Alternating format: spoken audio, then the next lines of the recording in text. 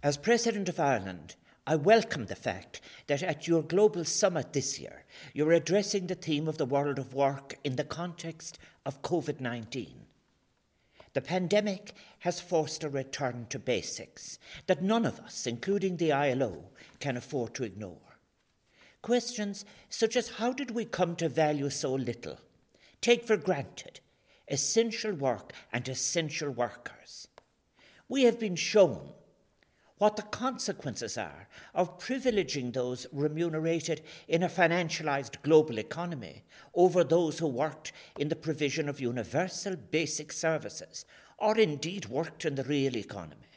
The task now at hand to create a society that is more equal, one in which all work is valued and all jobs are decent, fulfilling and secure, together with adequate social protection,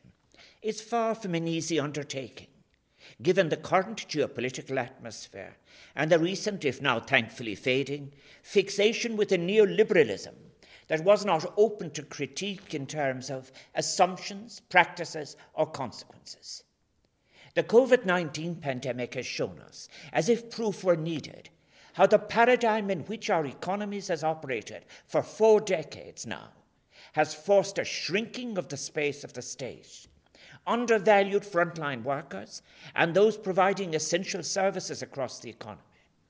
From this demonstrably failed model of economy, we must free ourselves, make a new balance between economy, ecology, society, and culture.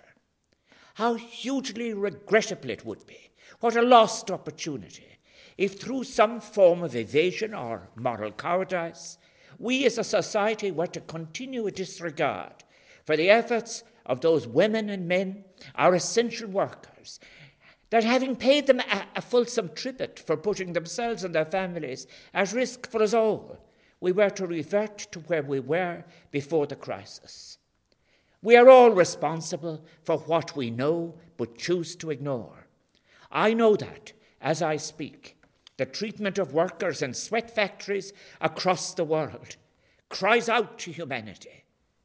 If we are not achieving the defence of workers' rights to collective representation, are we not in bad faith if we seek to absorb ourselves in the abstract thickets of discourses that are the mere projections of what is failing and is even destructive?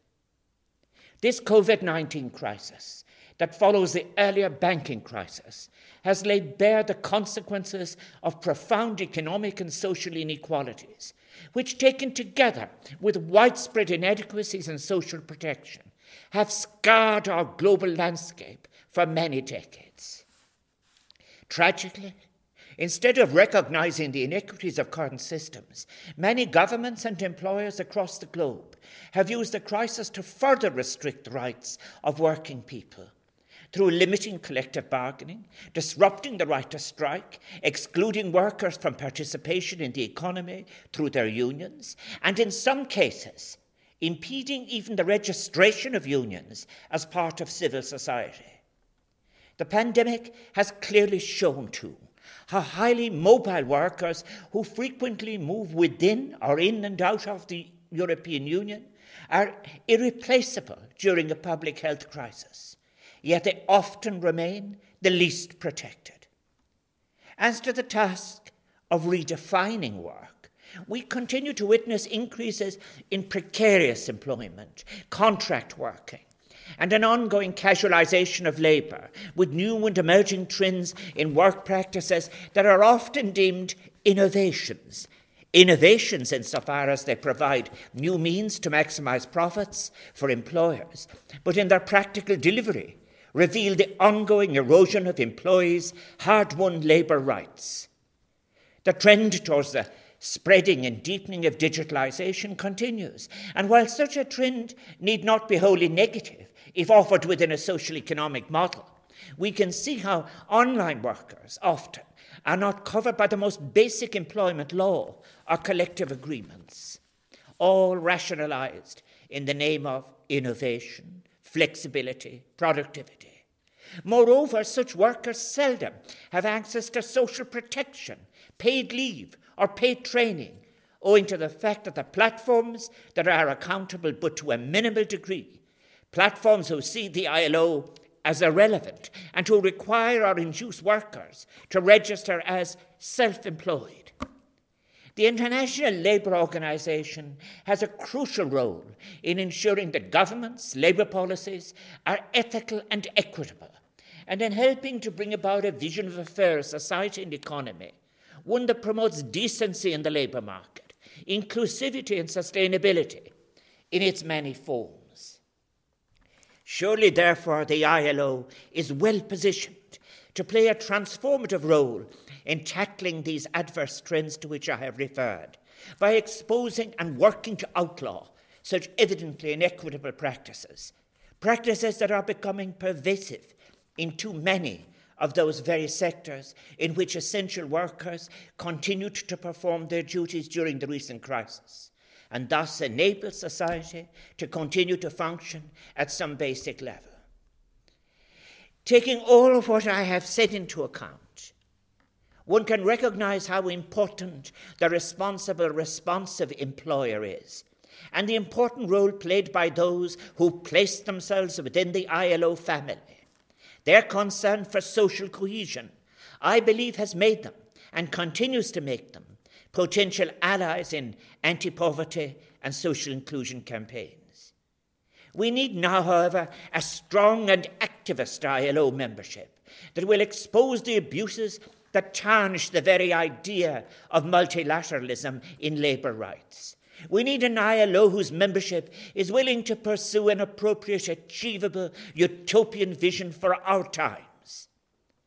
The philosophical concept of the dignity of labour, so much advocated by Mahatma Gandhi, in which all types of jobs are respected and treated equally, in which no occupation is considered superior or inferior, and jobs are not discriminated on any basis, was utopian in its day. However, while it was safe to make reference to this vision in texts, it took COVID-19 to remind us of its importance in the reality of our times. I ask the ILO, is it not the fundamental ethic of work as human fulfillment that we should be striving to advocate? Be campaigning for the fundamentals of decent, secure jobs with job satisfaction and an enhanced quality of life. Let us all commit to becoming activists in an international campaign for decent work, to playing our part in the creation of a society that removes the obstacles standing between so many of our people and their personal and community fulfillment. Let us commit to valuing all of those heroic workers who risk their lives and their security to support us. Let us, in these new conditions, defend their rights, and as the founders of the trade union movement did more than a century ago. I wish the International Labour Organization well as it faces the challenge of adjusting and achieving a progressive multilateral institutional agenda on these most basic issues for humanity. Babhanak.